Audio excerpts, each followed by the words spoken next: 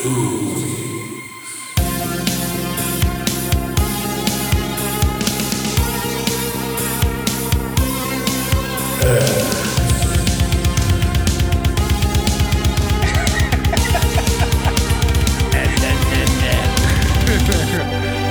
everybody. Welcome back to another episode of Movie Madness. I'm your host, Henry Thompson, and joining me today is mi hermano, Wayne Thompson. Wayne, I want you to say for me, that's to stop the bleeding and hopefully the talking. That's to stop the bleeding and hopefully the talking. Beautiful. Also joining us is our old pal, Chris Reed, actor extraordinaire. Chris, I want you to say for me, escape now, hug later. Escape now, hug later. Excellent. Now, both of these are quotes from escape-related movies. That was actually an escape part of one of the Star Wars movies. The previous line was from Lockout, which I'm going to talk about on this episode. And I know Wade will have some stories about that episode. Love that movie. Yeah. We were all like you, like everyone in the world. We were held back by the COVID pandemic. We've been held back by restrictions and various other things. And now as we start to get a little bit of freedom again, we can go back to the movie theaters and all that sort of shit. The word on my mind becomes escape. Go back to the flicks to escape the harsh realities of this goddamn world. And then I see there's very few good movies in the theater and I go, okay, escape back into classics. So I thought escape was a pretty good theme. And I said, let's do prison stuff. But then when you start talking about prison things, you start thinking about the more esoteric escape films where people are just getting away from something. So now it's just a fucking grab bag, ladies and gentlemen. We're just talking about all kind of shit. So just prepare your buttholes. But yeah, to begin to bring it up there, Lockout, for anyone who hasn't seen it, is a Luc Besson movie with Guy Pearce and Maggie Grace from, I don't know, like 2012 or 2019 or something. I don't know, like 10 years ago, whatever it was. 2009, I meant. And that movie is about Guy Pearce having to get sent to a prison colony or something of that nature in a near, in space to free like the president's daughter or something from like something happening. Long story short, it is basically Escape from New York in space. That's exactly what it is. Hence why didn't he get sued? Yes, so much so that John Carpenter sued it successfully in court as a complete ripoff of his movie Escape from New York. Which, in all fairness, it was. It is 100% a total knockoff, but it's a really fucking fun knockoff. So it's kind of superb film. Film. It's sad to see it get taken down a peg by a lawsuit because I thought it could have easily been a franchise. Yeah. What they should have done is just asked his permission. Yo, can we call this guy Snake? And then we'll just do it. Well, it should have been. It should have been the third installment, really. Yeah, Escape from Space. I mean, I think you should have thought of a better title, but or Escape from Earth. There you go. Well, no, all you had to do was name what was the name of the prison we were on? Escape from that prison, whatever it's called. Boom. There's your film. Yeah.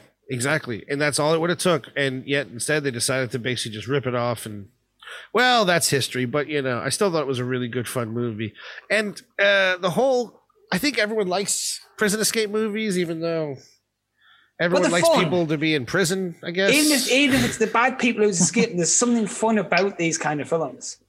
Well, that's the thing, though. How many movies can you think of where bad guys are the ones that actually get away? Because it's normally people that are held against their will or people that are innocent secretly or whatever.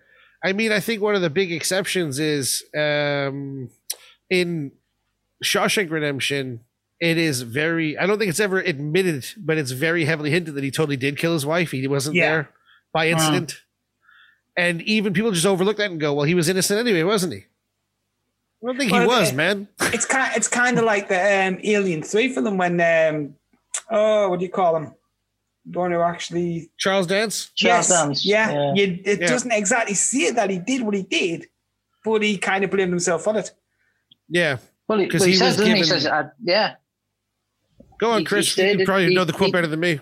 Well, I can't remember the quote, but he said he'd done it, and that was why he was in there. And when they came from the release, he stayed. That's what I'm saying. He didn't have to stay longer than what he did. That's what I'm saying. Yeah, but he was institutionalized, and they needed more than regular world and all that Brooks sort of Hadlin jazz. in space. That's what he got. Yeah. You know, I know that that's a very derided movie in many ways, but I think there was so many good ideas in Alien 3.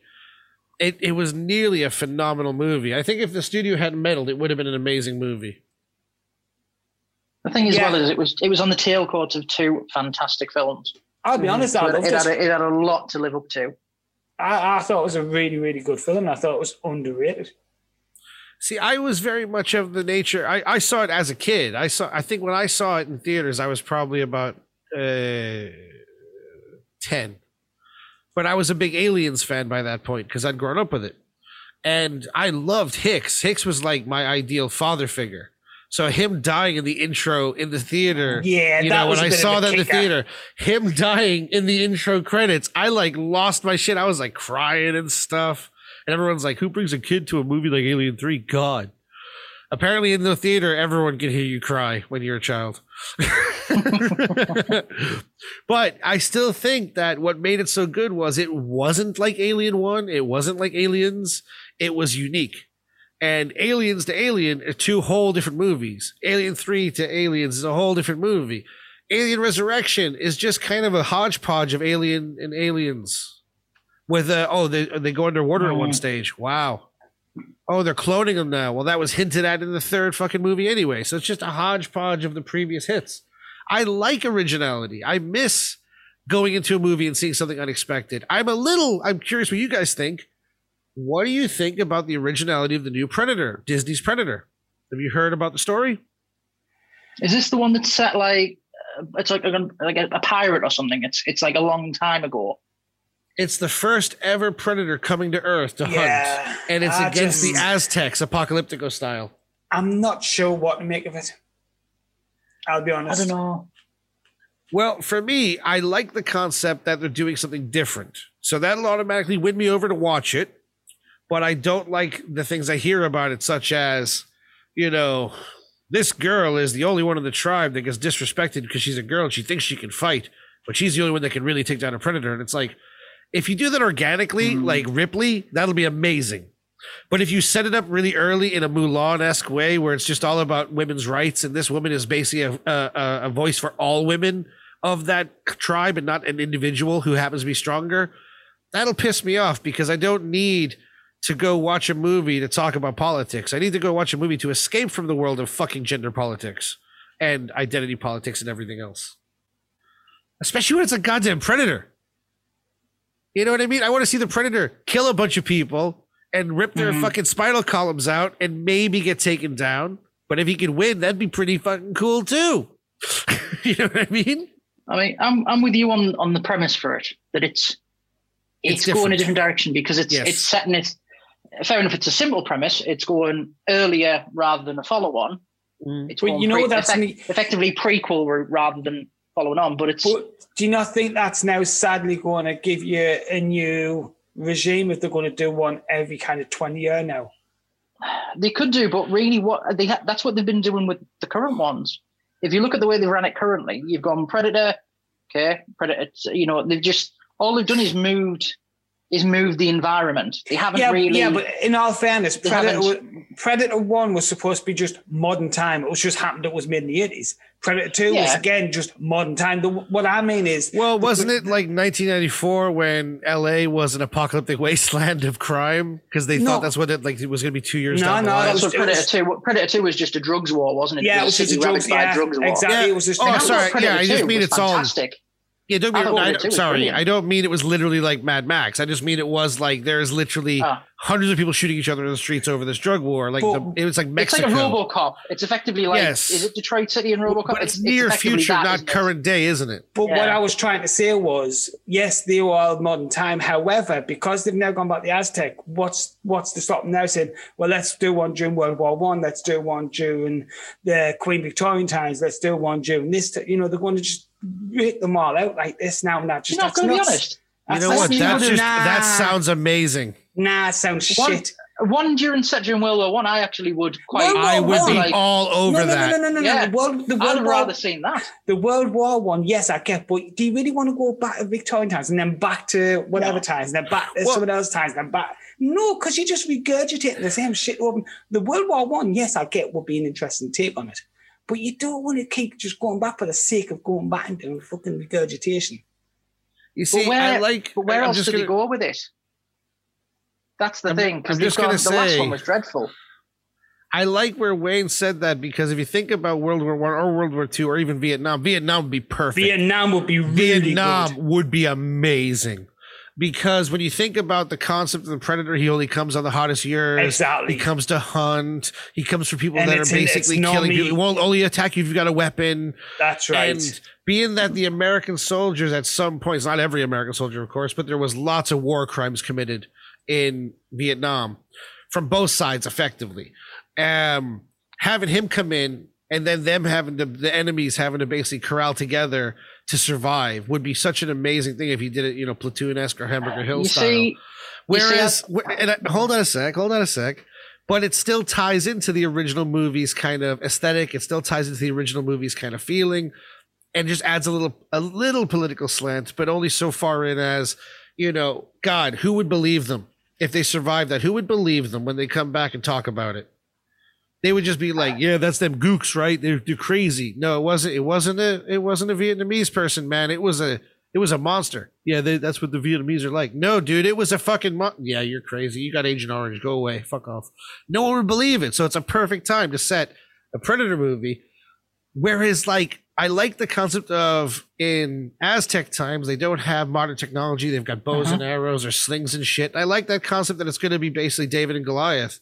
But at the same time, I can only get so invested in a culture that I would never have ever been involved with.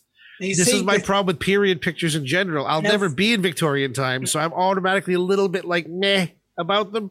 Now, this is going to sound absolutely ridiculous because it'll never, ever happen. But for me, the perfect Predator film would be something like Predator against do you know Guardians of the Galaxy when they're doing the send-off to Michael Rooker and you got all the pirates and everything around them? Yeah. Imagine the Predator against the pirates and everything. Now, that would be an interesting concept. So Predator versus Space Rangers. Yes. Well, weren't they leading toward that with Predators, the one that Robert Rodriguez did? I think they were trying to, but they just lost its way, sadly. Because here's one for you, Chris and Wayne. I think you already know, but I'm not sure about Chris. Do you know what the original planned sequel for that was, if it had been a success? For which? For Predators? For Predators. No. Well, for a little bit of backstory remembrance and also for the audience, Predators is basically where Adrian Brody and a couple of other people wake up on a planet. They think it's Earth at first because they're just basically parachuting in, but they learn throughout the story that they're actually on a predator hunting world, and people are dropped in from all over the universe to fight. But of course, this is just nothing but humans because don't set the bar too high. Do you think they've picked the best of whichever tribe they're in, kind of thing? Yeah, so you got one guy who's like a super Yakuza, one guy who's an assassin, one guy who's from the military, one guy who's a doctor serial killer, one guy who's a prisoner, and blah, blah, blah. Anyway, they fight to the death, and eventually they kill all the predators that are on the island, on the planet currently, and Adrian Brody is looking at spaceships landing like, I'm going to get me on one of them fucking spaceships. And he goes running off into the woods, and it's like, ooh, what's coming next? And then there was no sequel. Well, the planned sequel was the first ship that lands is USMC Marine Corps from Aliens. And they're actually, the stories are actually set wildly in the future, which he doesn't realize because he was cryogenically frozen. And so he gets on the ship and they head to Earth when they find out that Earth has actually been, a ship has landed on Earth and unleashed xenomorphs all over it. And it was going to be a lead-in to an AVP3. Can I be honest? I was just going to say to you, though, before, I'd rather see it where it was a Predator versus the Marines. Like Aliens, but essentially Predators versus. But is that not the same as? That's not the same universe, isn't it?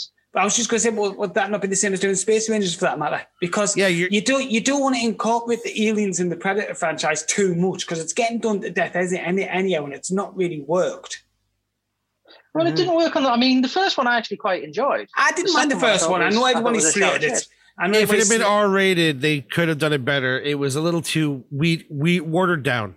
Which one? The first one. That was my biggest problem with it. I thought the concept and everything was actually really good. I really did actually think the concept was good. Second one was just like, what the fuck have you done? You couldn't even see anything. I mean? It was too dark, the whole thing. But if you were going to do a Predators versus Colonial Marines, that I would watch. The problem I have with the idea of setting the Predator in like Vietnam, it's just, it's too much like the first one. It becomes, if you were going to twist that slightly and say, okay, so you're going to set it in Vietnam. However, when you mention there like sort of war crimes and things, if you want to put a slightly different slant in it, that I would then go, I'll actually watch that. Make it so effectively the Predator becomes kind of like in Alien vs Predator. The Predator becomes the good guy. So you've got either the Vietnamese committing crimes or the Americans committing crimes, and effectively whoever it is you're going to set as the bad guy, the Predator becomes almost not that it becomes the good guy because it's still a killer, but you almost start rooting for the Predator to win. Right. I'm just going to say, I think you're more or less spot on for the average viewer or people's impression of the average viewer, because if you look at movie making, one of the things that I hate about like the almost, you'd call it the Hollywood rules of filmmaking, but in reality, it's just everyone follows this guideline, which is you can't let the bad guy win. And that's why it's so lovely and rare when a bad guy does win or manages to regain your your respect in a movie and you like them even though you know they're bad. Like I always laugh at Con Air when everyone kind of cheers that Steve Buscemi survives when he's literally a child killer. It's funny because right at the beginning when you said there's not many films where the bad guys escape, that's one film where they all did escape to start with. Yes. But here's the kicker. Of all the people to actually get away, he's the only one. Yes. And he's the worst of them, practically. He's the worst of them all, nearly, yeah. But he had like that charisma to him where everyone was like, well, he didn't kill that little girl, so maybe he's reformed. Whatever, dude. You think he's done it, isn't there? Yeah, you even think he's done it up to a certain point. Exactly. And yet you're thrilled that he's still alive. Anyway, the problem I have with the Aliens vs Predator franchise and things like that is people have exactly what you said. They've turned the Predator into effectively the hero. Because there's always a good Predator. There was a good Predator that versed the other Predators in Predators. There was a good Predator that helped them in the remake Predator, which was the reboot Predator, which was terrible. The Shane Black one that was diabolical. They had a good versus bad Predator moment in that as well. Inadvertently, because the Predator has a face, he's always going to become the hero against the aliens, which are faceless. It's like the Fast and Furious series. You had Hobbs and Shaw and all those guys were all bad guys. So when they had their spin-off movie, they all become effectively good guys. And now they're all pals. Everyone's like there's nothing but heroes now. But they were all bad guys in the first movies.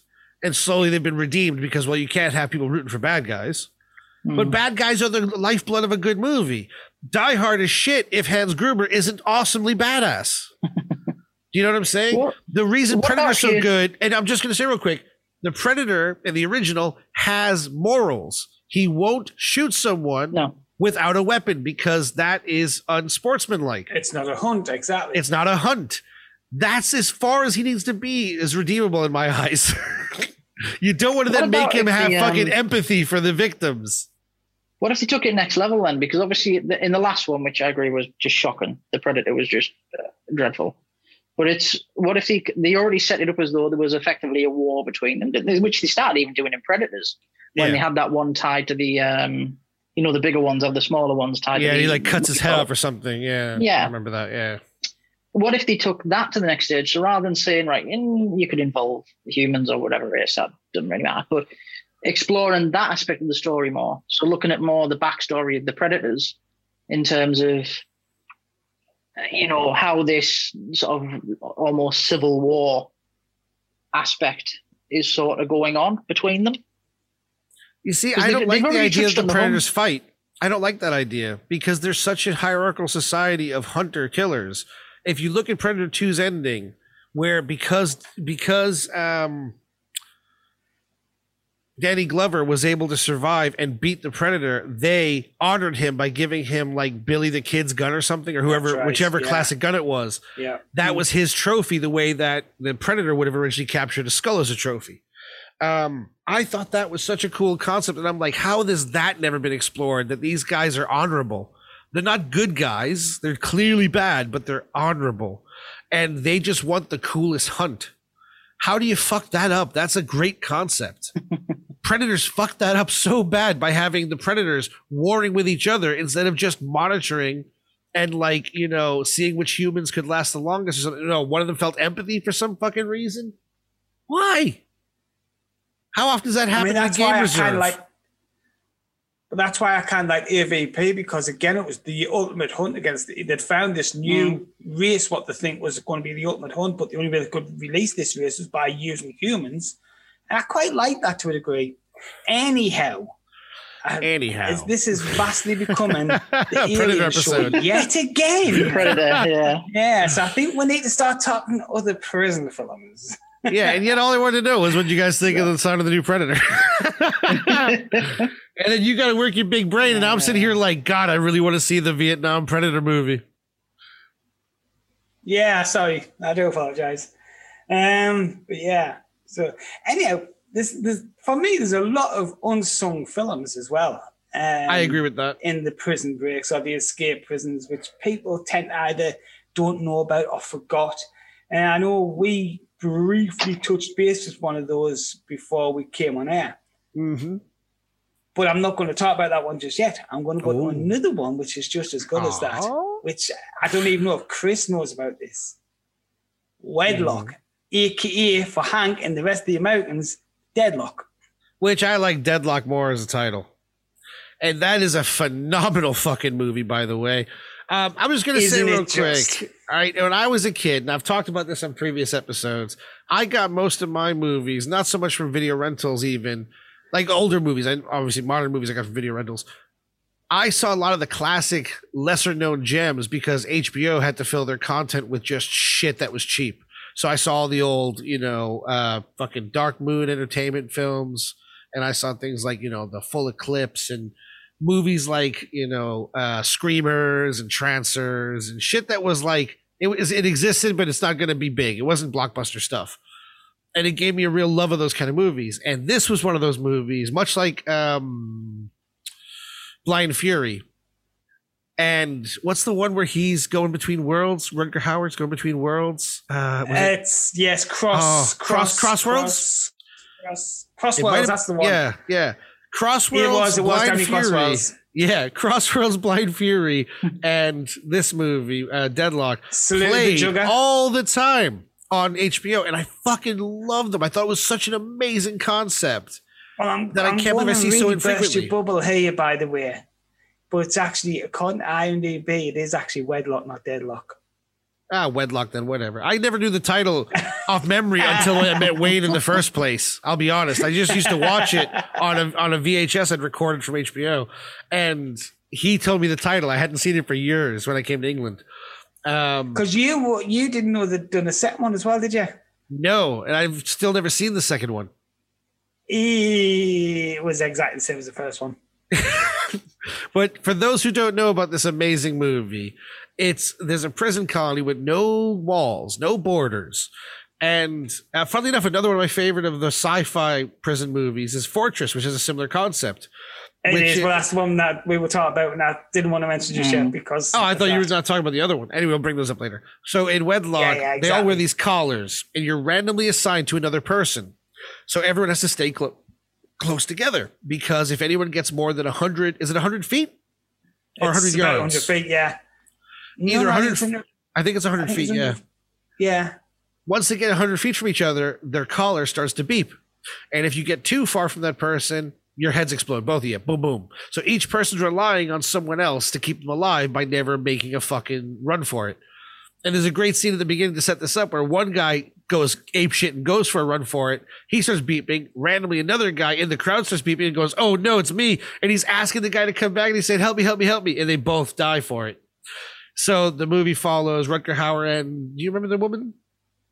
Joan. Oh, no, it was Joan Chen was the bad one. Oh, come on. It'll come to us, trust me.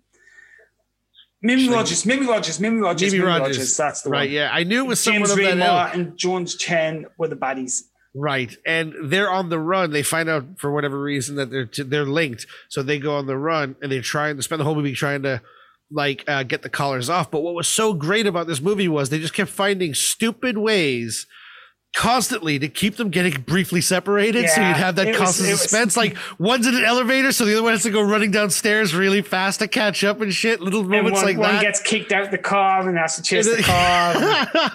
That movie's so awesome, honestly. If you have not seen Wedlock, ladies and gentlemen, hunt it out wherever the fuck you can to watch it. It is a classic. Rutger Hauer is best. It's up there with the Blind Furies and stuff like that. It really is. Oh no, it's amazing. I'm just looking here. I don't see anywhere it's streaming.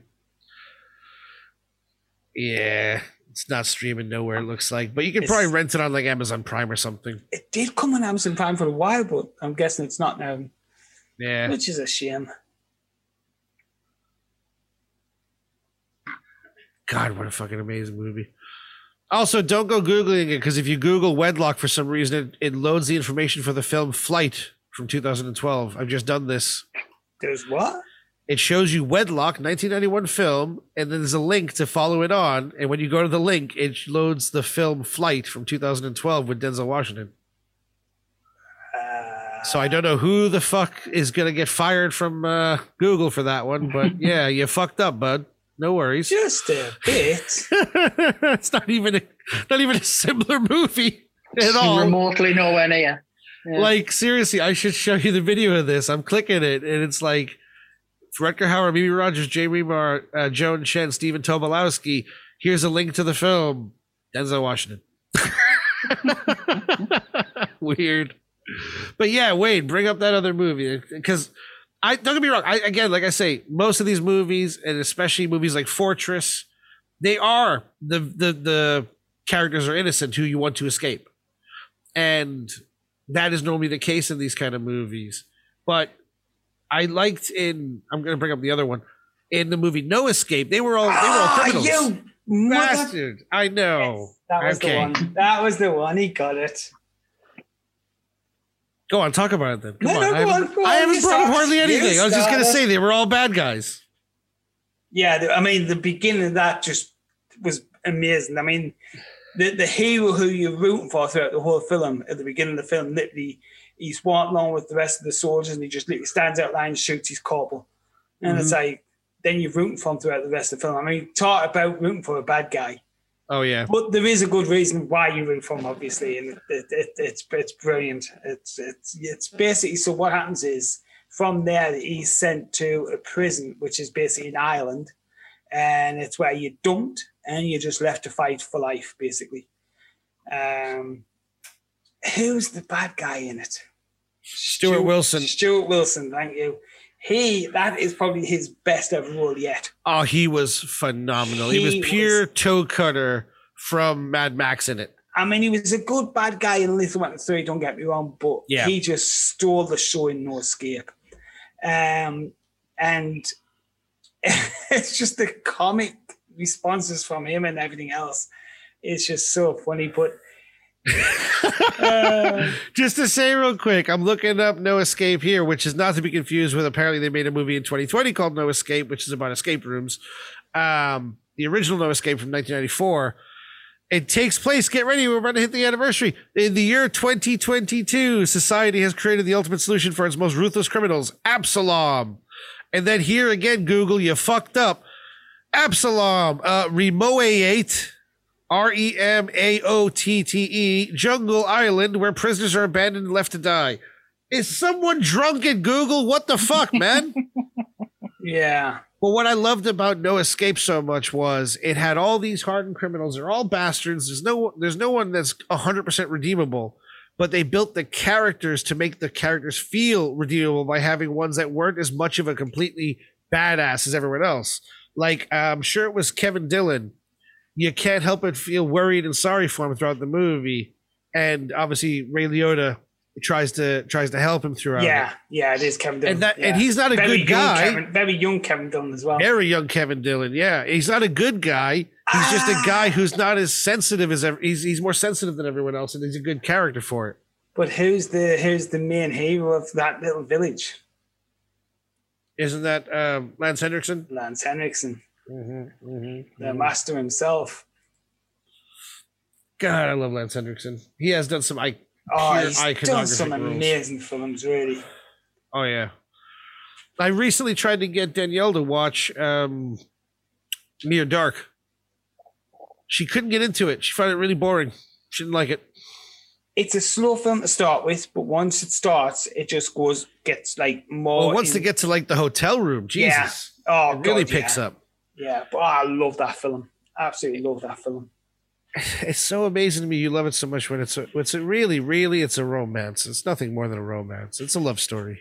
Yeah, but come on, when you've got the other vampires, who gives a shit about the romance?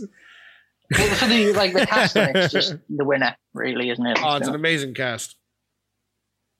Well, what can you say about it? Isn't it? It's finger licking good. Yeah. I keep thinking of this movie all the time, even if I don't care about it, Near Dark, just because it's on Wayne's ringtone. Every time he gets a text message, there's a line from Bill Paxton comes on, and it just reminds me of the movie every fucking day. And I almost feel like I should watch it again. They go, no, calm down. You watched it like last week. Stop it. But he just keeps it fresh in my mind all the time when he gets a message. And what is that line, Wayne? I ain't going to say a thing. Aww. That's what happens when you work with actors. They don't want to do lines from other actors. It's insensitive somehow. I always do. The Bill Paxton lines come on. I know. You know that. Now I'm your sure. grinning and drop your linen. That's my favorite. I know that by now everyone's already like, I thought you were going to do like Prison Escapes. How come you haven't talked about any of the classics? Like, you know, these are classics. The Great Escape. Like I was gonna say, like Great Escape and Cold and Luke and movies of that ilk, you know, back in the day. Because everybody knows them. Birdie and so on, and Escape from Alcatraz with Clint Eastwood and all this sort of shit. Escape to Victory. Don't even like football, and Escape to Victory is a fantastic film. Escape to Victory. I don't think I know that, Chris. Escape to Victory. I don't think I know it. Really? Wow. This isn't like you were doing the movies before, is it? Where you haven't, have you? Yeah, it's not like that. Both times have not been a ruse. I don't lie. Right, Escape to Victory. So for those that don't know as well, like me, I don't know. I don't know why Wayne finds this so funny. He's like laughing his ass off. So Escape to Victory, it's basically POW camp. All the allies in there. You've got Michael Caine. You've got randomly in there Sylvester Stallone for some bizarre reason. Hey, Dawn next to Stallone. That he's brilliant. He's a brilliant goalkeeper. He's a very odd fit for that film though. He's kind of like sandwiched in. It's like somebody owed him a favour. Yeah, so but in all fairness, it was before he was doing these big action films. Yeah. You've got probably the best character in it. Is it the camp commandant, Max von Sydow? Max von Sydow, yeah. Yeah, he's amazing in it. So basically they come up with this idea as a propaganda tool that what they'll do is they'll host a football match in France between the best of Germany's talent versus, because they've got a lot of like professional footballers that are, because obviously at the time they all got drafted. So they say, right, we've got a lot of these professional footballers from all over the world. We'll pit them in. It's basically Germany versus the rest of the world. And the idea is that it's rigged so that whatever happens, the Allied team cannot win. So they come up with this plan where what they're going to do is they're going to use this football match to break this Allied football team out and get them to escape. And the whole crux of it is that halfway through, they're meant to escape at half time, but because the Germans are cheating, they sort of down and they're just like, oh, we don't want to go yet. We can win this. We can do this. And it's honestly, I don't even like football, but it's a film that I get really into because a lot of the cast in it as well are professional footballers. I think like Jeff Hurst's one of them, something like that. Yeah, there was a couple of the ones I think from the World Cup '66. Yeah, Pele is one of them. There's this like super, like I'll not spoil the ending, but honestly, it's a brilliant. Even if you don't like football, it's a brilliant film. It's Escape to Victory with a football match. If it's called Escape to Victory, I assume that they escape. Well, for those viewers who've not yet seen it, including yourself, Hank, I would advise watch it. But but I said the one that steals it for the film is Max von Sydow. He's fantastic in that. Oh, he's a tremendous actor. I mean, don't forget you've got the stupid Michael Caine in it. He's pretty good. He's just, like I say, Sylvester Stallone's the one that gets me. Like they try and make him like the action man in it when it's not actually an action film. Because one of them's taking a penalty against him, So to psych him out, he just walks right up to him and just stares him right in the face. And it's like, looks like he's just going to throw a punch at him, but it's like, you would never do that. It's just, let's be fair, though. How can you turn anything that's got soccer as a story proponent into an action movie? It's the most boring sport that ever got sported in the history of sporting. Well, do you know why they used to play it with a severed? You know why they used to play it with a severed head? To try and add some fucking life to the game. But the best of it was how they actually got Sylvester Stallone to go in goal. How's that? Do you remember that one, Chris? I'm trying to remember. It's because he was not the original goalkeeper. No, they broke his arm, didn't he? They broke his arm on purpose. Yeah. Yeah, they put his. Oh, it's quite. You don't see it happen, but you hear it, and you kind of go, "Ooh." Yeah, they literally put his arm up and stand on it. Yeah, race between two slats on a bed and kick it. Yeah, there was an Escape to Victory too. I haven't seen that. Well, yeah, that's why they all went out in the centre of the pitch, lined up, but the Germans knew what they're doing, so shot them all. Now I'm joking, by the way. I was going to say, please tell me this is a comedy. Escape to Victory 2, still kicking. The other problem is, I think Escape to Victory, I think they tried to make Sylvester Stallone, they tried to make him like Steve McQueen. So wait. I figured it out, Chris. I've guessed it. I've guessed the ending. So Michael Caine kicks the ball, but it goes over the fence. And so he's like, you mind if I pop out and grab that? And everyone's like, yeah, sure. And then he goes out to get the ball, but then just keeps running on. And they're like, he's walked right past the ball. What a fucking wanker. The rest of the team. Yeah, what a wanker. And they go, wait a second. He's making a run for it. And then he's gone. That's it. Escaped. Solved it. Yeah, he escaped. Hey. And everyone else was like, wish we'd thought of that. And then they all get shot into the hole with all of you. Yeah, I have not seen that movie, but, going back to soccer briefly, for Chris was like, you'll get some comments. No, I won't. No one gives a fuck. Soccer is just one of those games. You ever watch The Simpsons where they had the episode where they have the commercial for the Brazilian soccer team is coming to America and it's really exciting and the whole family's like, yes, we've got to go. And the game begins and you hear Ken Brockman. He's like, and the game begins. Halfback passes to center, passes to halfback, back to center. Yeah. He's holding.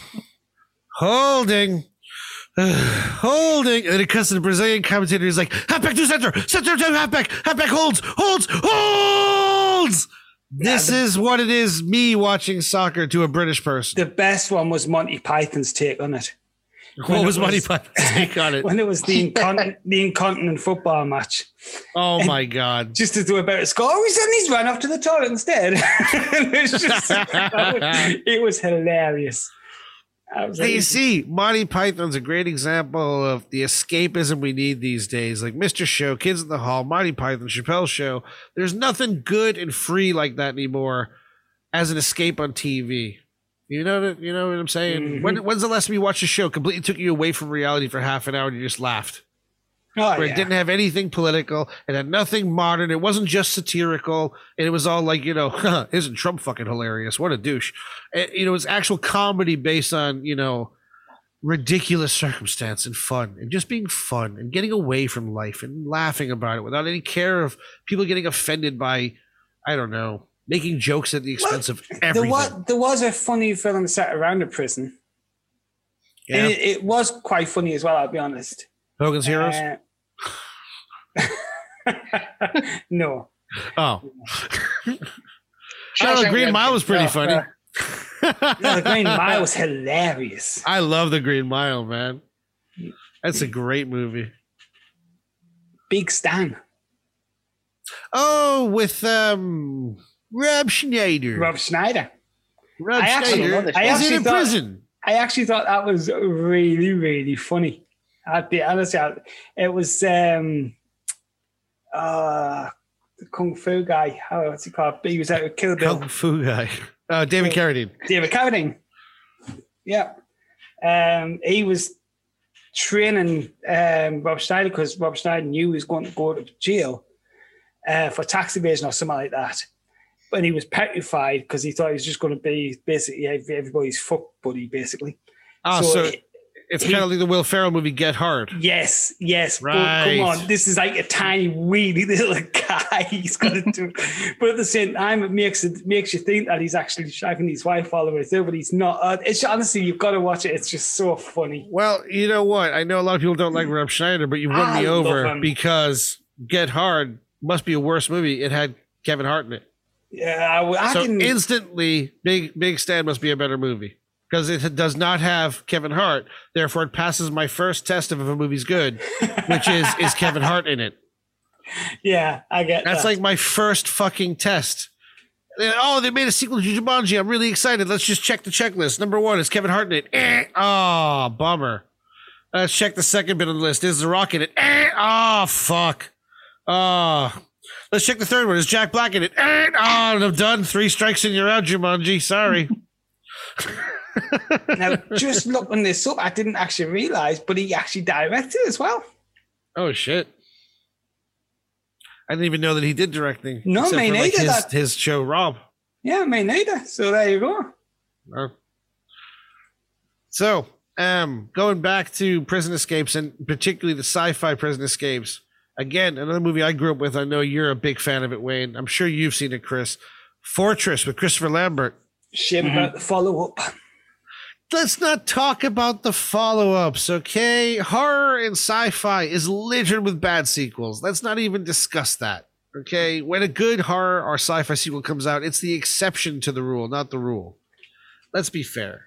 But again, I think that's why we talked about this a lot, Wayne, where in the 80s, they deliberately made sequels that were like comedies. Yeah. So they were different, like Waxworks 2 is a whole different movie to Waxworks 1. Gremlins 2 is a whole different movie to Gremlins 1.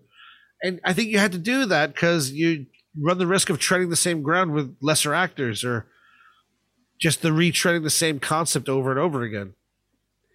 But again, I think Fortress was another one of those where kind of the bad guys stole it. I don't know about that because Christopher Lambert, I think, actually comes off as a badass in it.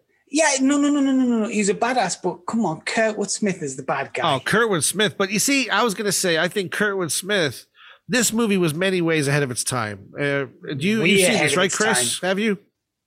Yeah, God, like 20 years ago. All I remember is Christopher Lambert. It's his wife, isn't it? Yeah, basically they've passed a one-child law in America for overpopulation. So his wife is pregnant, so they're trying to get to Canada so they can have the baby, and they get caught, and she's now being forced to have the baby in prison while he's in a maximum security fortress. Unbeknownst to him, she's there too, taking care of Kurtwood Smith because he actually wants the baby. He wants to have the baby for himself.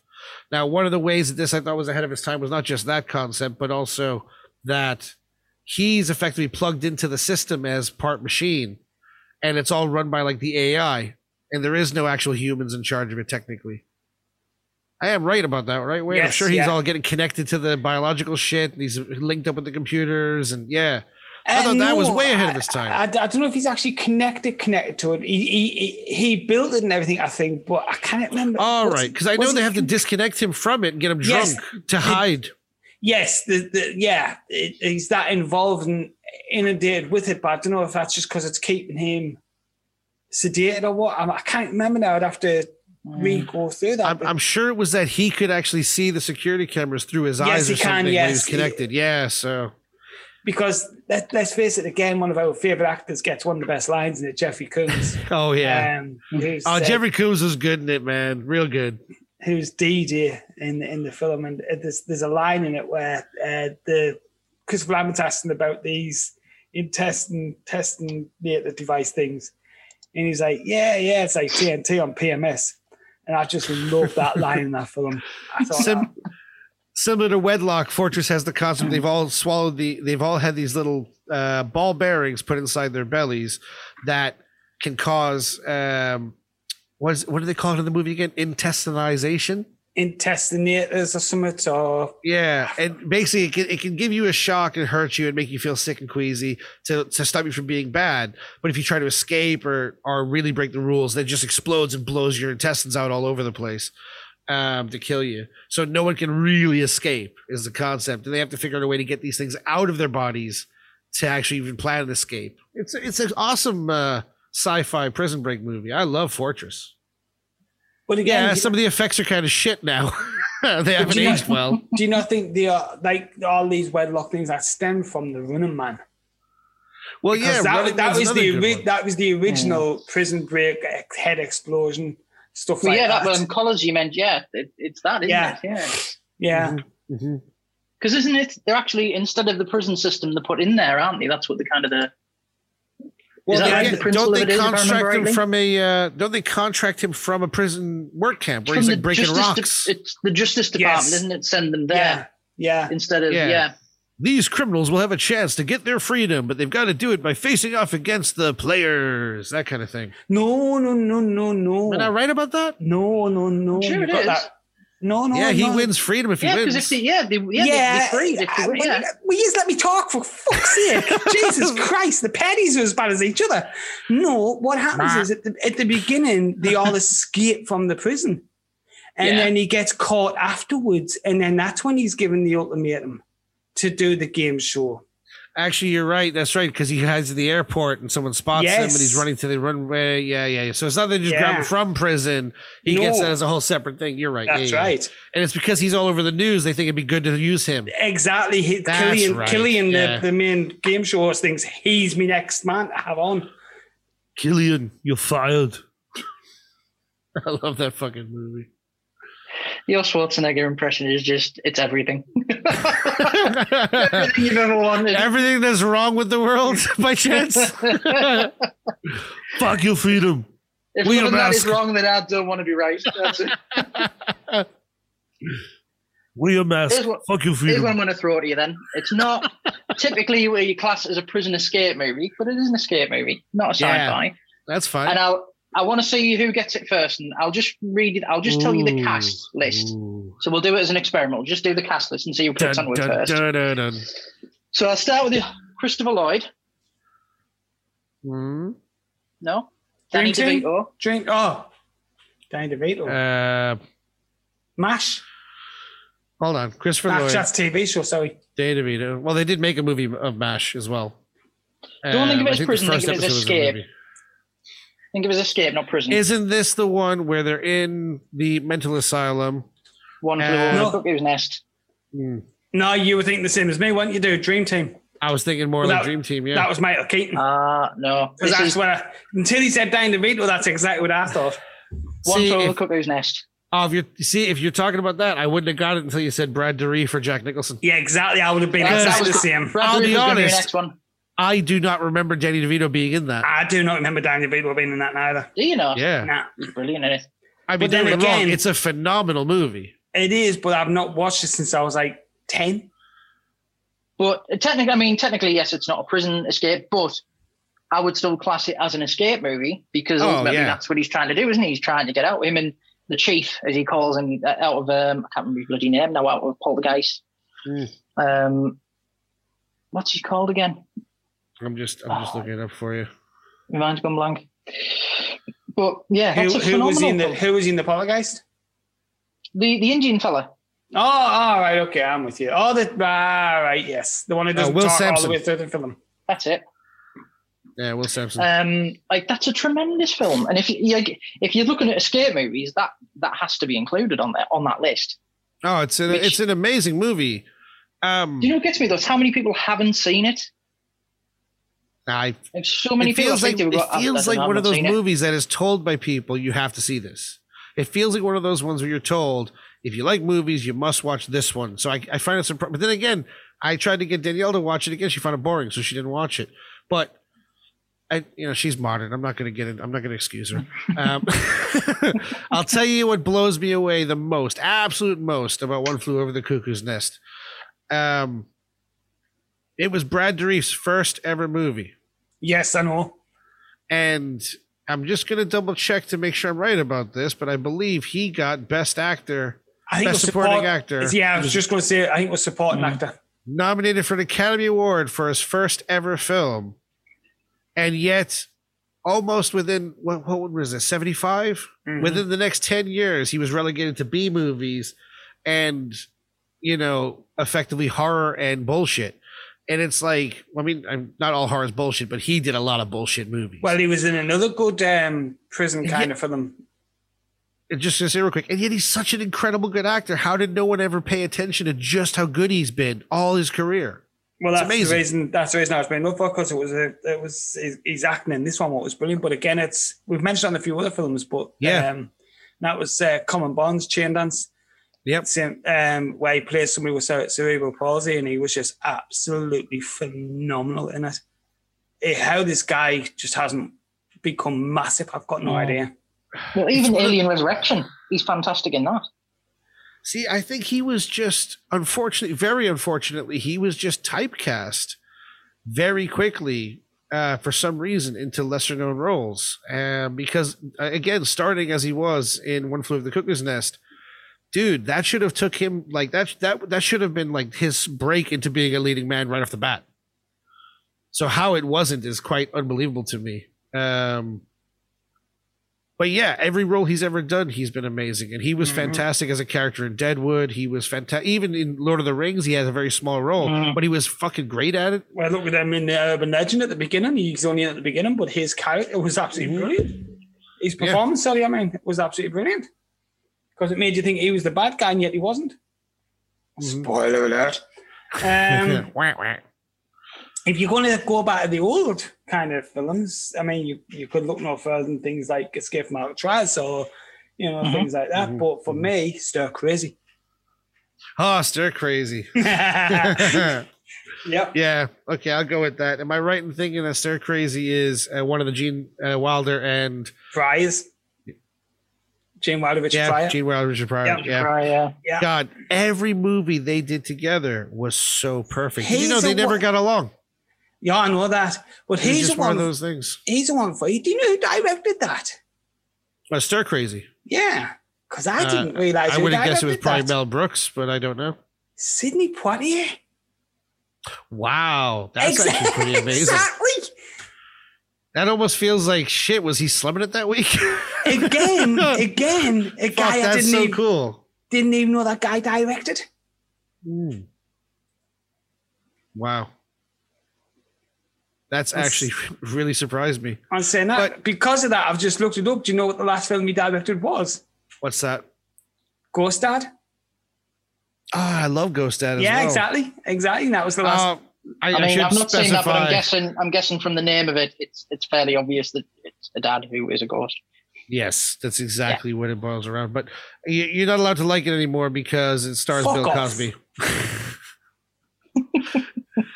I'm just saying. I still like the film. I might not like what he did, but I still like the film.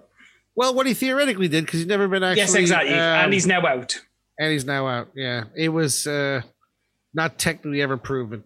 But, I mean, God. Well, he's out now, isn't he? That's what I've just said, Chris. We go. Come back to the party. Sorry, I wasn't listening. I tuned out. Now, I got in so much trouble for that when I put on Facebook during the Euro finals. Oddly enough, the only thing actually coming home is Bill Cosby. I remember that. Yes, I remember that. So many people liked it. So many people didn't. It was quite divisive. There you go. Do you want another classic one which nobody else will know apart from me and you, Hank? Okay, because I'm going to bring up a classic that everyone should know right after you. If I was to say, I think it was, let's get the right name here, Stephen Baldwin. Mm-hmm. Do you have any ideas yet? Just off Stephen Baldwin? Yeah. And Prisoner Breaks? I'm thinking. When I give you the sidekick, you'll know it, I would imagine. Because we've spoke about this a few times. Larry Fishburne? Oh, God, Fled? Fled! Fucking hell. Now, that is a rare movie. Isn't it just? Fuck me. I remember when that was coming out, it was coming, what was it, like 94 or something? Mid-90s, yeah. Yeah, I remember seeing the trailer and being so excited for it, and then it came out, and it just, like, disappeared instantly. No one ever fucking watched it. I got a copy on DVD. I love that movie. 96. It has a really good soundtrack as well. Yeah. See, I confuse all the Baldwins. That's why I had to have Lawrence Fishburne. I'm not going to lie. I have Baldwin racism. I'll tell you who I have Baldwin face blindness. I don't know which one is which. I'll tell you, he's the youngest one. He's the youngest one. I'll tell you who I forgot was in it, though. Just looking at this. It's Salma Hayek. Oh, she would have been pretty young in it then, I'm guessing. Yeah. Well, it was from the Soldani, we won it. 97. What a fucking movie that is. That's amazing. Will Patton. Oh, it's an amazing movie. Oh, dude, if you haven't seen Flair, honestly, it was one of your last good kind of good guy, bad guy, buddy escape films from like, an 80s, 90s kind of thing. Is it like Tango and Cash? Kind of, yeah. You'd call that, because you could call that an escape movie as well, really. Yeah, you fucking cunt. I was just about to say Tango and Cash because they both get arrested and they have to break out by sliding down the zip line. You fucking piece of shit. Sorry. That's okay. From the chin man himself, Robert Z'Dar. Now, here's the thing. If you had to list your absolute favorite prison break or, escape from some kind of regime movie ever and why, which would it be? And I'm going to start with Chris, because when I say mine, everyone's going to go, that's not a prison break movie. And I'll remind you, and you'll go, oh, yeah. See, it depends. If you want to go strictly prison break, I mean, you don't have to.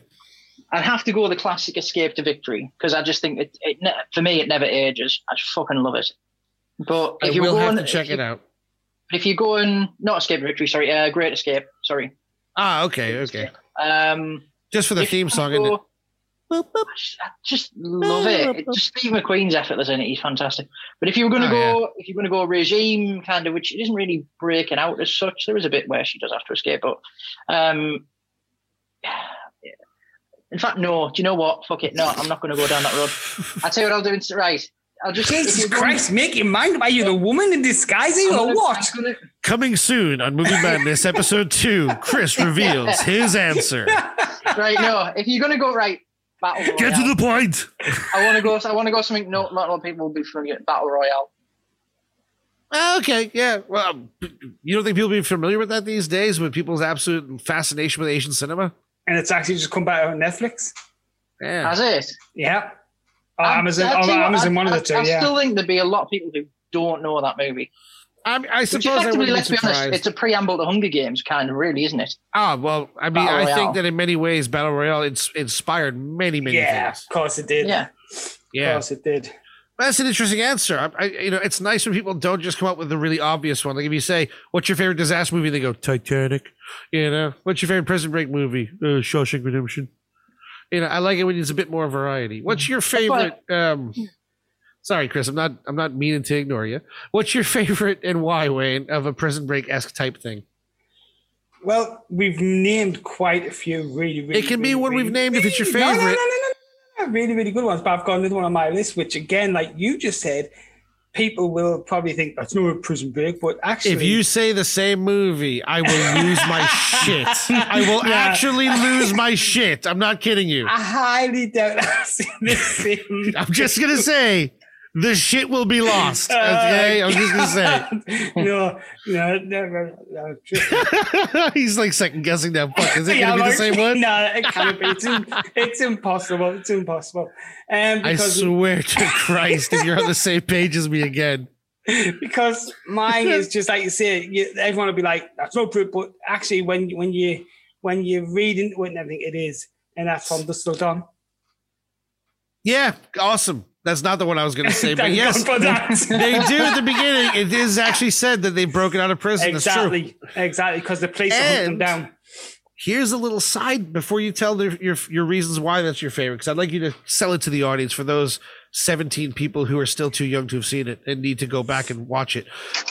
Before you sell it to them, there is a side movie that was originally meant to be a shared universe of Robert Rodriguez movies. And there's a little known movie called The Cleaner, where it's a woman cleaning up crime scenes. Yeah. And during a scene in that movie, she's watching TV and there's a news report that shows Quentin Tarantino and Oh God, I've forgotten his name. You forgot George Clooney's name. George Clooney, that's right. I know it's Seth and Richie Gecko, but I could never remember the actors. George Clooney and Quentin Tarantino. And it says the Gecko brothers have escaped from jail. They're believed to be heading via this place, and it mentions elements of the lead up into Dusk Till Dawn, and then she turns the TV off because it was meant to all take place in the same universe. And then they just scrapped that fucking concept. Four Rooms also takes place in that universe and references, I think, Pulp Fiction and Dusk Till Dawn. Because they were all going to be connected at one stage, and then they're loosely connected. Yeah. So Wayne, sell the audience why Dusk Till Dawn is such a classic, because it really fucking is, guys. You should check it out if you've not seen it. Amazing, not the TV show, but the movie. For lots of different reasons, but two in particular, and that is it's definitely one of those where you root for the bad guys. Oh yeah. You know, these are the worst bad guys you'll ever see, but you're going to love these bad guys at the same time. But two, it gives you two totally different films in one film. And it works. Normally it wouldn't work, but this actually works. For the first hour, you're watching this really, prison break film where they're trying to survive and all this pretty stuff. crime drama kind of thing. Yeah, get the safety from the police and everything. And then the second film's a horror. And yeah, it just works so well together. But the performances from, I think, nearly everybody in that film, especially, is it Cheech Marin? Cheech Marin, oh my God. Pussy for a penny. Black pussy, white pussy. We got snapping pussy. Apple pie. Yeah, exactly. Blonde pussy, brunette pussy. His performance in that was just absolutely phenomenal. If anybody who knows him and seen him and other stuff, you would just be like amazed by his performance in that. But so many well done characters in that. It was just brilliant. And from an effects standpoint, you must have geeked out seeing that movie with the amount of practical effects, body parts, even the band playing body parts and his instruments. Not only that, though, there was the legend effects guru himself in the goddamn film, who was also in the TV series as well. Oh, he was on the show as well. He was in a couple of episodes of the show as well.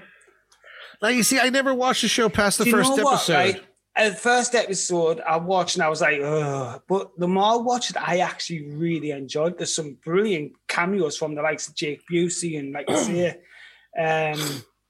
who else was it? There's a load of cameos from well-known actors. And I may have to check it out at some point. I really, really enjoyed it because it puts a whole new spin on what the vampires really are and where the origination of the snakes and everything like that. And well, I like that about the sequels. Specifically like Hangman's Daughter. I thought I liked some of the stuff where it talked about the past. It more goes back into that. Is that like Danny Trejo in it? Danny Trejo. Does he make a guest in this? I can't remember. In Dusk Till Dawn? No, he's in the TV series, you prick. Of course I know he's in the film. Jesus Christ. I'm Wayne. You're going to give yourself a heart attack. He's in all three films, man. That's one of my favorite lines in that entire fucking movie of Dusk Till Dawn. I know what you're going to say. No, you'd be surprised. It's when he goes, your brother's not looking too good. And he goes, well, that's a matter of opinion, biker, and I don't give a fuck about yours. Yeah. It's just the way he delivers the line is so awesome. And when did George Clooney stop being awesome and just be a pretty boy? Do you know what? That is the best Everybody film be he's cool. ever done. Well, the thing is, he was a pretty boy before then. And that was just a break of a cycle for him. God, he was so good in it. He was in the ER as the pretty boy all the way through. And that makes sense, actually. Yeah. And then that was his first real gritty film after leaving the ER. And I was thinking, wow, he's changed his tune. He is a mean motherfucker in it, like, isn't he? He is absolutely. Anybody who knew George Clooney like now or before then would never see him like this. He's phenomenal in it. Oh, yeah. Was he system what Harvey Keitel's system? So what's your plan now? My plan is I'm going to have a lot of drinks, finish this bottle, then go over there and busted over his melon fucking head. Yeah. Because I'm still stewing about putting his hand on me. Are you so fucking stupid? Cool. You don't see you've already won? What'd you say? Harvey Keitel was so good in that. Harvey Keitel was again another one. In fact, the whole cast was perfect. This is what I'm saying. Everything about it was just perfect. Yeah. And even just what's your name, Kate? Please meet you, Kate. I'm secretary. Do you know what really tops that film for me is where I actually first ever saw it. I was down in Devon. I was in a little place called Coombe Martin. And I went to this cinema, and it was like the back of beyond. I felt like has anybody ever seen Demons, the original Demons film? Yeah. When it's in that old ramshack cinema. That's where I was sitting. I was sitting in that goddamn cinema. I was waiting for things to come out the wall. Me and Cam was sitting watching. It was I think it was coming up to Halloween as well. We were waiting for stuff to come out the bloody walls. It's like the speakers on the stage, like on the floor, stage floor. That's how old the cinema was. And we were like, what the hell are we letting ourselves in for? We didn't know nothing about the film. I didn't actually do any research on the film at the time. Nothing. And for this first hour, I'm thinking, it's not a film. It's not what I expect. And all of a sudden, burst into this vampire film. I'm like, whoa, what the fuck? This is freaking awesome. So yeah, it was just absolutely brilliant. I'll tell you what I'm going to spoiler alert this one for people. I'll give you the spoiler alert warning to skip a minute ahead if you don't want to know. But at the end of that movie, I always like the idea that Juliette Lewis tries to go with him, and he goes, sorry, I'm an asshole, but I'm not a fucking asshole. Yeah. and rebukes her. And the last shot is her by herself. And I always thought, following her from that point, the journey she's been through in that movie, what it would have transformed her into, that could have fallen onto a whole string of adventure movies with her. Well, they kind of do that in the TV show. Ah, do they? Oh, that's Yes. good to know. Yeah. Okay. I like to hear that. Well, I'm going to say there are a lot of amazing movies that I really love that involve either Prison Breaks or that concept. Movies like Death Warrant and Murder in the First. Well, that's the one I was going to think. I'm familiar with Death Warrant. Look at this. And here's the one I bet not many people know, Perfect World with Kevin Costner. I actually really like that movie. Again, the ending of that was brilliant. Oh, fucking amazing ending. Yeah. Oh, yeah. That's like the Toy whole Story movie's built 3. on that ending. Yeah, arguably Toy Story 3, Con Air, Raising Arizona. You know. Have you seen The Perfect World, Chris? No. With Kevin Costner? Hey, it's a good fucking flick, man. It is actually a really good fucking flick. It really is. It was one of his unsung hero films. His last really good Kevin Costner movies. Wasn't long after the Robin Hood one, was it? No. It was like 94, 95 or something. Yeah, something like that. Well, even if you look at stuff like Cube, Cube's is a prison break movie. That's brilliant. Yeah. The Cube except is that in they like, never really get away. But I was going to say the Cube is in like the horror of the Cube. Yeah, the first one. Because there's three the of them. very first one. There's about 4 or 5 of them. I think if it's one I'm thinking of, there's about 4 or 5, isn't They've just done a Japanese remake as well. Have they? Yeah. No, the first one with is it Andrew Miller, where he's like mentally. Yeah, he's got the autism. Yeah, he's like on the spectrum, isn't he? And they're trying to use him to get out. That's a fun, like that. Just as a film that come out of nowhere, was a brilliant idea. The effects in that were really good. Yeah, for an indie movie, it was excellent. It was really excellent. Even the budget was tiny because they just kept changing the lights behind the panels. That was like fucking genius. But talk about simplicity. Yeah, exactly. It doesn't have to be crazy expensive to do amazing effects sometimes. You can see that when you watch old Thunderbirds shows and things like that. The shit they got away with just fucking with egg crates. Oh, God, yeah. You know, our old Godzilla movies where, you know, all the things are on fire. It's just cigar smoke. You know what I mean? Just to do the effects. Yeah, a lot of filmmaking used to be just ramshackle, figuring out as you go. That's one of the things that I think we all miss is that element of making up as you go, as opposed to it's cool, we'll fix it in post, get a computer on it. But so I think Chris, you're wrong about your favorite. From what I know of you, I think you're wrong about your favorite Prison Break movie. Well, I was trying to go for something that wasn't, because it would be a Great Escape, but I was just like, no, I'm trying. I don't think it is either. Go on then. I don't think that's true. I think knowing you the way I do, and I could be wrong, I think really your favorite Prison Break movie you don't class as a Prison Break movie. Oh, go on. I'm intrigued. I do like Lockout as well, but we've already mentioned that. I think your favorite would be Silence of the Lambs.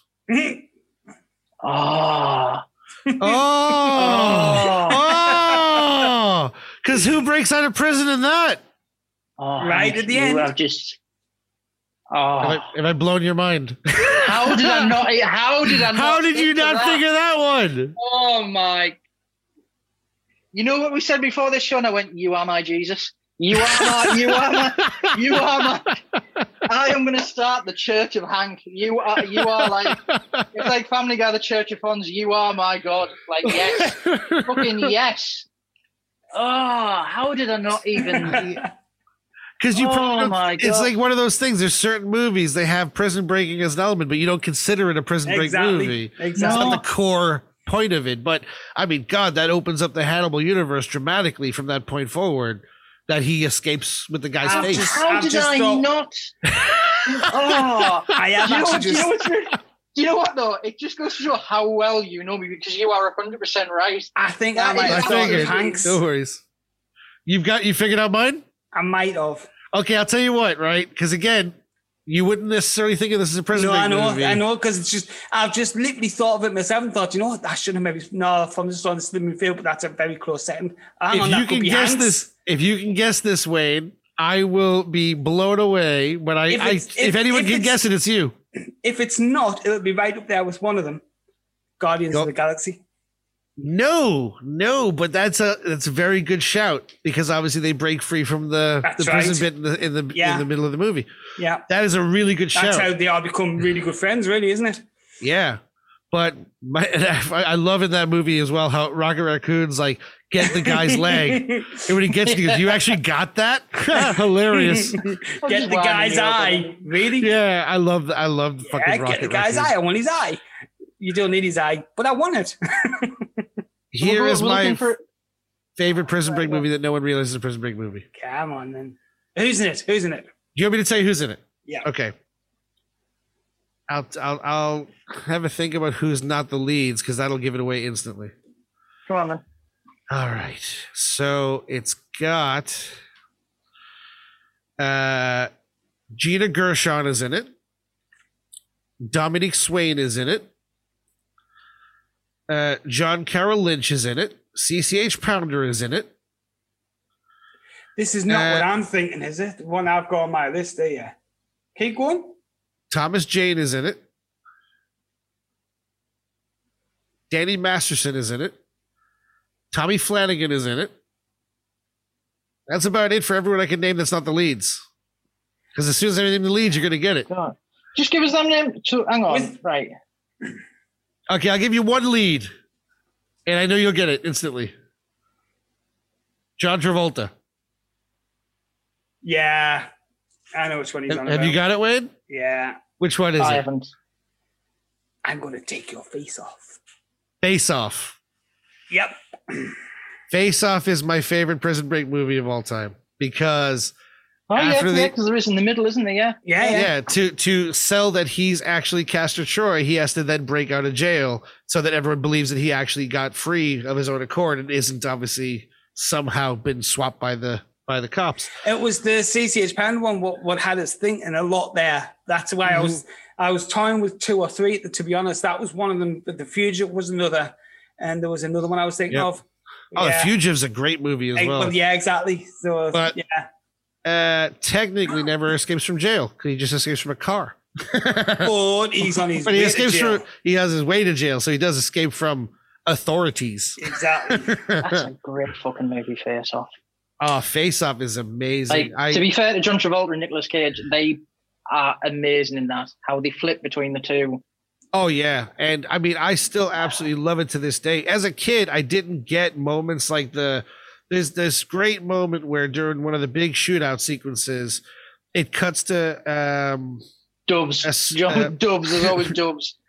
No, not the dub scene. It cuts to following the kid, and he's got his headphones on because the mom knows that obviously it's about to break out into shit. Yeah. So she puts the headphones on him, and it plays music from Somewhere Over the Rainbow, isn't it? It's playing. It's either Somewhere Over the Rainbow. I can't remember if it's. I don't think it was Somewhere Over the Rainbow, but I know which one you mean. I'm sure it's Somewhere Over the Rainbow. Excuse me.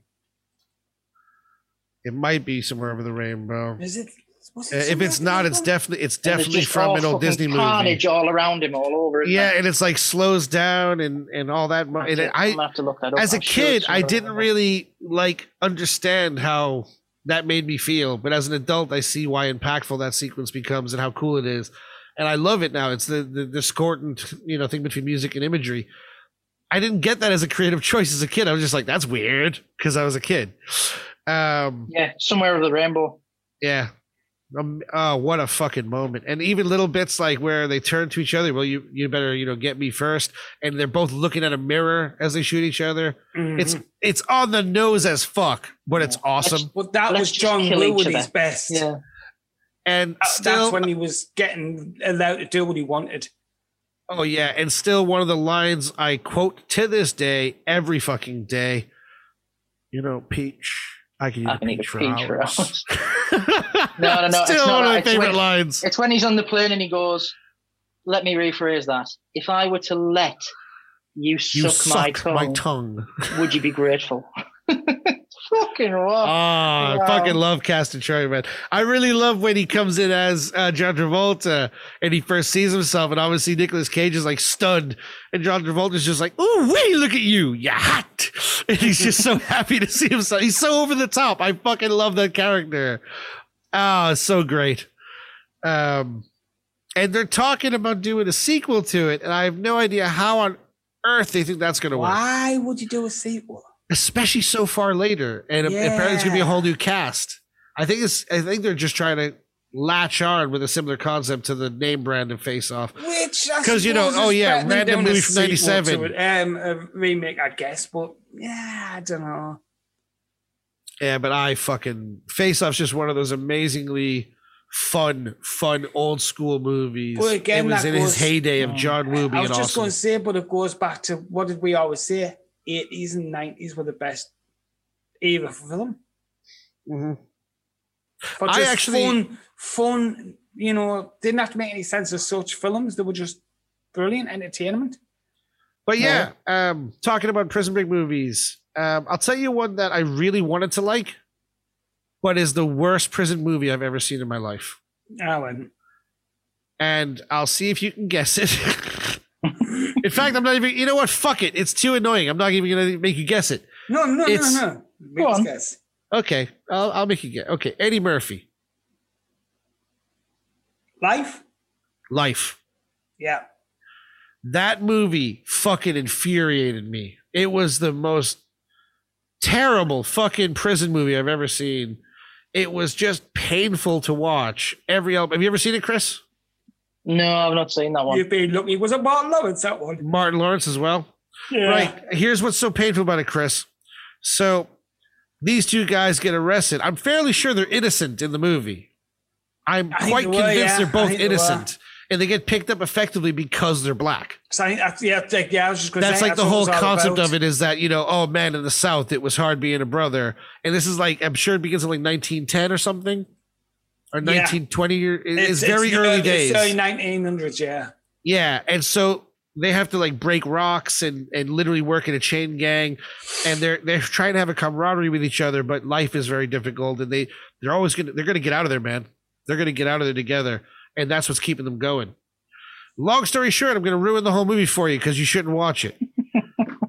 At the very end of the movie, after a couple of like little attempts to find their way out of there or find solace with the situation they're in, it cuts to them as old men still in jail.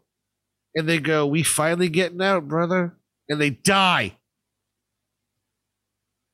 Fuck me, that's an upbeat ending, isn't it? What a fucking upbeat ending, right? Now, I'm expecting a fun Eddie Murphy, Martin Lawrence, oh boy, let's have a good laugh movie. And they pull this shit on me. Jesus. It was like, fuck me, man. You don't watch Eddie Murphy for the dramatic overtones, do you? You know what? I was so confused when I opened the DVD and it came with a set of razor blades. But it all made sense when I got to the end of the movie. I'm like, I see. Yeah, it's what a fucking horrendously just unexpected. Hey, power to them for doing it in many ways. But God, they should have been much clearer with the marketing on that one. That was a twist of a movie if I ever saw one that really lulled you in the wrong kind of movie. Kick to the crotch visually. It's like, wait. Hey guys, let's do this new movie that's great fun about growing up in school. There's no strife or problem at all. It's called American History X. It's all about the history of being in school in America. No big deal. Nothing bad's going to happen at all. The movie, American History X. And you watch it within the first 5 minutes, you're going, oh my God, what is going on here? What was you say, Wade? I was just going to say, going back to classics. Seems like you've just totally dampened the moment with life. It's like that really good bowling movie, Bowling for Columbine. When are they going to get to the bowling alley? I'm so sad. Sorry, Wayne. It's all right. Oh, boy. So now we're going to get the hate letters. Nah, yeah, we are, yeah, big time. So, get the razor blades out for sure. Ouch. so yeah, we briefly mentioned Tango and Cash earlier on. Can you think about another classic with Sylvester Stallone? Well, I can think of one immediately. Which one? That's a classic. Oh, okay. Yeah, he said classic. And I would say this would be my second favorite Prison Break movie. Don't get me wrong. Escape Plan, I actually thought it was all right. Shame about the following two, but no, that's a classic. Oh, no, I can't remember. It's got Donald Sutherland. Is it Donald Sutherland that's in it with him? Could be. I can't remember the bloody name of it. It's in the title for the whole thing we're doing, really. It's just Breakout, isn't it? Hang on, is it not just Breakout? No. It's the other way. It's the opposite. It's the opposite of Breakout. Break. There you go. Oh, for fuck's sake! It's like fishing, isn't it? It's like fishing. Really just do that. Pass the line and he's like straight away. Go on. Oh god! Break away. Away break. Go on, away. Hey, Chris, you are you talking about Lockup? Lockup, thank you. Chris, you're top notch, brother. I love it.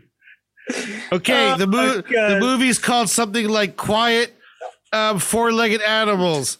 Fish out of water. A place to be quiet. Finding Nemo.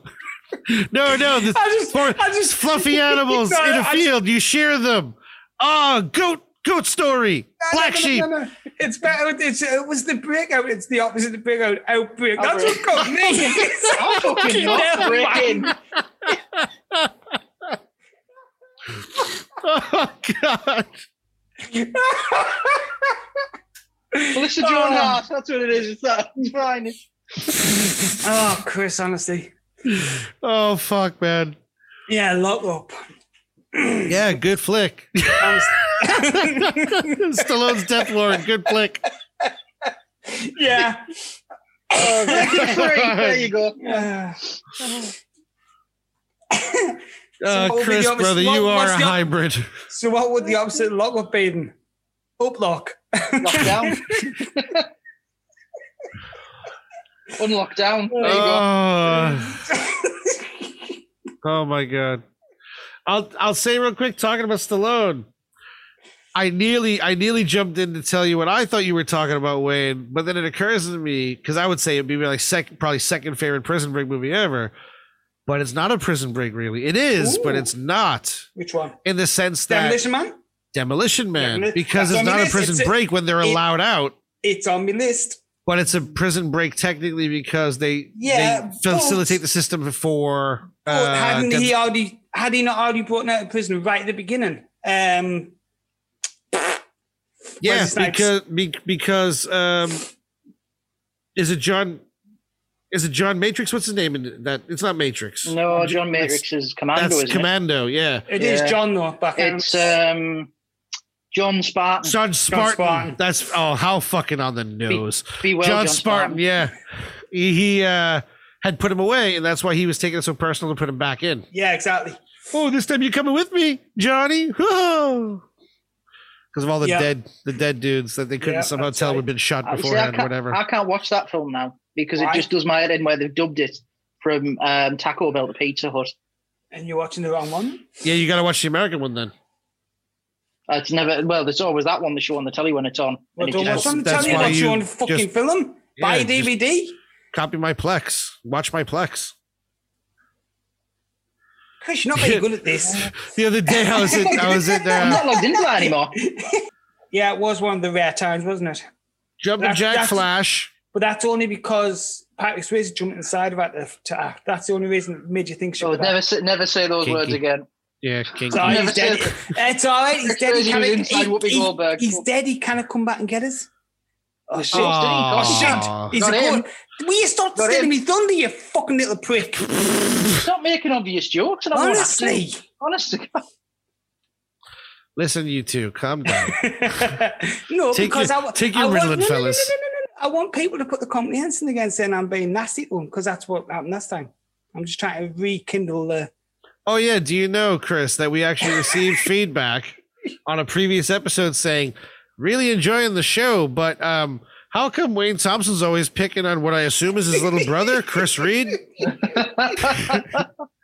I get really offended that he keeps picking on that guy. Yeah. Do you know what it is? I'll explain to all of our listeners now. It's kind of like, when you're a kid and you fancy the girl in the playground, so you pull her hair. That's what Wayne has with me. Technically, he has an unspoken love for me. The only way he can deal with it in his own head is to belittle me.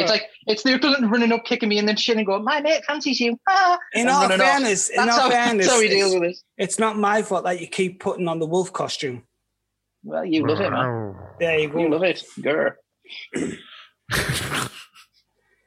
Speaking of for those of you that don't know, that's not just some random kinky shit that we do.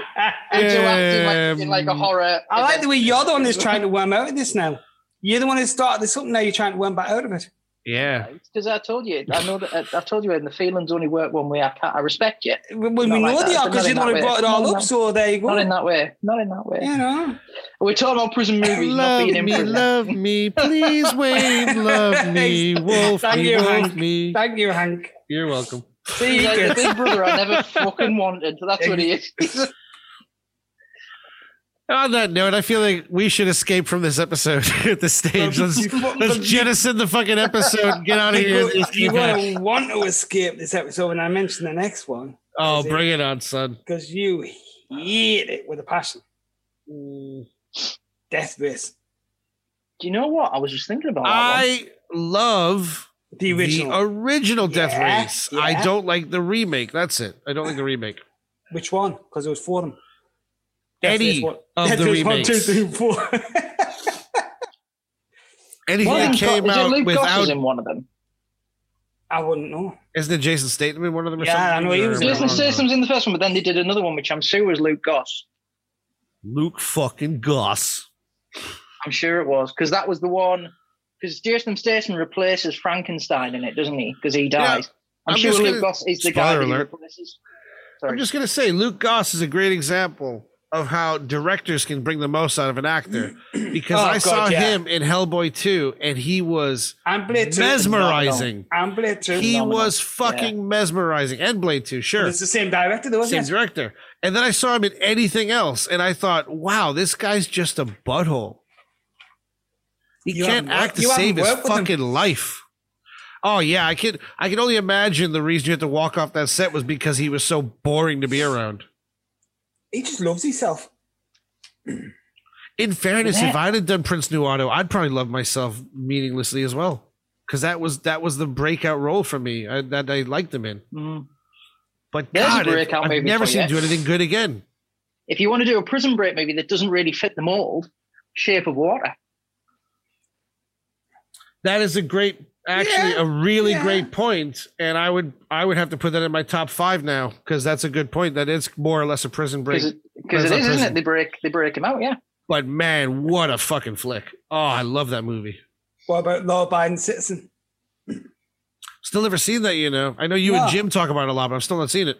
I didn't watch it for a long time. When I eventually watched it, I actually enjoyed it. It's quite a good film. But he's another one. I don't know if any of you guys have seen it, because it's not really being advertised at all. It kind of fell under the radar. Get the Gringo. That is not called that in America. Well, what's it called in America? My Summer Vacation. With Mel Gibson? Yes, Mel Gibson. Really? I'll double check it, but I'm fairly sure I know that as My Summer Vacation, because I remember seeing it in England and going, what the fuck is Get the Gringo? I am quite convinced it's called Get the Gringo from 2012. Yeah, Mel Gibson. I need to find a Wikipedia page on this motherfucker. Get the Gringo, IMDb. Should be an alternate. That's what I'm not for Nick here. Oh, so how I spent my summer vacation. That's what it was. How I spent my summer. That's what I saw it as when I saw it. Yeah, and then now it's like hard to find it called that because they just changed the name everywhere. After it's the same as Edge of Tomorrow when it came out on VHS in other countries. Yeah, VHS. When it came out on home media, they changed it to Live Die Repeat, and now it's called Live Die Repeat Edge of Tomorrow. Yeah, I know. It's like a retrospective. Although I still say the original title for that movie is still the best, and it should be used, and it's amazing because that's based off a Japanese manga, and the original title was "All You Need Is Kill." And I think that's the fucking awesomest fucking title ever. I'm sorry. Tom Cruise in All You Need Is Kill. How cool would that have been?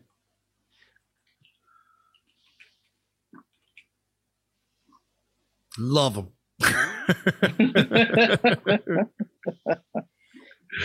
Well, anyway, guys, I'm thinking we should wrap this one up unless Wayne's got another thing he's going to bring up. Just for you, before we go. Okay. You ready? Okay. Howdy. I'm going to separate your head from your shoulders. Hope you don't mind, Don. That's the quote from the Dark Don's phone. Dude, that fucking quote haunts my dreams, okay? Because I hear it every day, over and over and over again. And the funniest thing is, it took me like a month to figure out what the quote was from. Yeah. It was like every time I heard it, I'd go, fuck, I know that. Why do I know that? You know, and then eventually I realized. It put you off because you hear him hit the glass first. Yeah. Yeah. It's an evil thing to have on your phone, but it's much better than when you had Godzilla. You'd be literally just chilling, talking to people, having a meeting, just hanging out, or him and his wife would be having like a real intimate moment over like a candlelit dinner, and you just get, got a text. Yeah, but what was best was when you went in an airport. When you went in an airport and there's some Chinese people with a gun, your kids are saying, "Can I text you? Can I text you?" I'm thinking, what do you want to text? It's fine. You look up and think, "No, you cannot text me, kids." I was gonna say, how cool was it when we saw Godzilla? And you never see Godzilla, but your phone was screaming Godzilla and getting everyone in the audience excited more than the movie. That was what was good. Yeah. Fuck me, man. Anyway, guys, I've had a really fun time talking with you. I know we went off a little bit on Predators there, but I still want to see Vietnam Predator. Predator 1968. That's going to be an amazing movie. We should do that. See, that's the fun film we need to do. Exactly. We'll do it at the Winter Gardens. It'll be amazing. Yeah. I'm sure they'll just blow it up. I'm just going to say real quick, there's a place in England I've always wanted to film a fucking movie because I think it'd be amazing. And the fact that they don't have it as a film set blows my mind. Project Eden down south. Do you guys know what that is? I do, yes. You know it, Chris? Yeah, it's the little bubble kind of thing, isn't it? They all got locked into. Yeah, it's a massive bubble full of basically a tropical rainforest, and they all fell out. They all fell out within a few months of moving. If you remember, though, didn't they make a film like that though? A Biodome? Yes. Yeah, exactly. Pauly Shore and freaking Kylie Minogue. That's why I've always wanted to do a movie down there, because I remember walking through it and I was like, God, it feels like I'm back in Florida, except there's no bugs eating me. Yeah. and there's no there's no checkers outside. But yeah, beautiful place, Project Eden. It's a wonderful day out. If anyone doesn't know it, if you like going around and checking out exotic locales from around the world in the middle of a random building in England, which is the weirdest fucking thing ever. It's quite a weird situation, but it's a very, very cool place. Anyway, I've had a lot of fun talking with you guys today. If you guys have enjoyed this and you'd like to talk about anything, or if we've missed any major ones, or you're mad that we didn't, wax lyrical over the classic heydays of things like Escape from Alcatraz and so on and whatnot, you can always get in touch with us at our website at deadrealfilms.com/movie madness. You can always email us at moviemadness@deadrealfilms.com. You can also find us on social media on Instagram, Twitter, and Facebook, and all that other jazz. If you want to speculate on new episodes or what you'd like to get involved with the show, just get in touch with us. We always love to hear from you guys. In the meantime, I'd like to thank Chris Reed and Wayne Thompson for joining me today. I've been your host, Henry Thompson. Guys, I hope you have a great night. Keep watching those good movies, everyone. Bye. Bye, guys. Yeah, guys.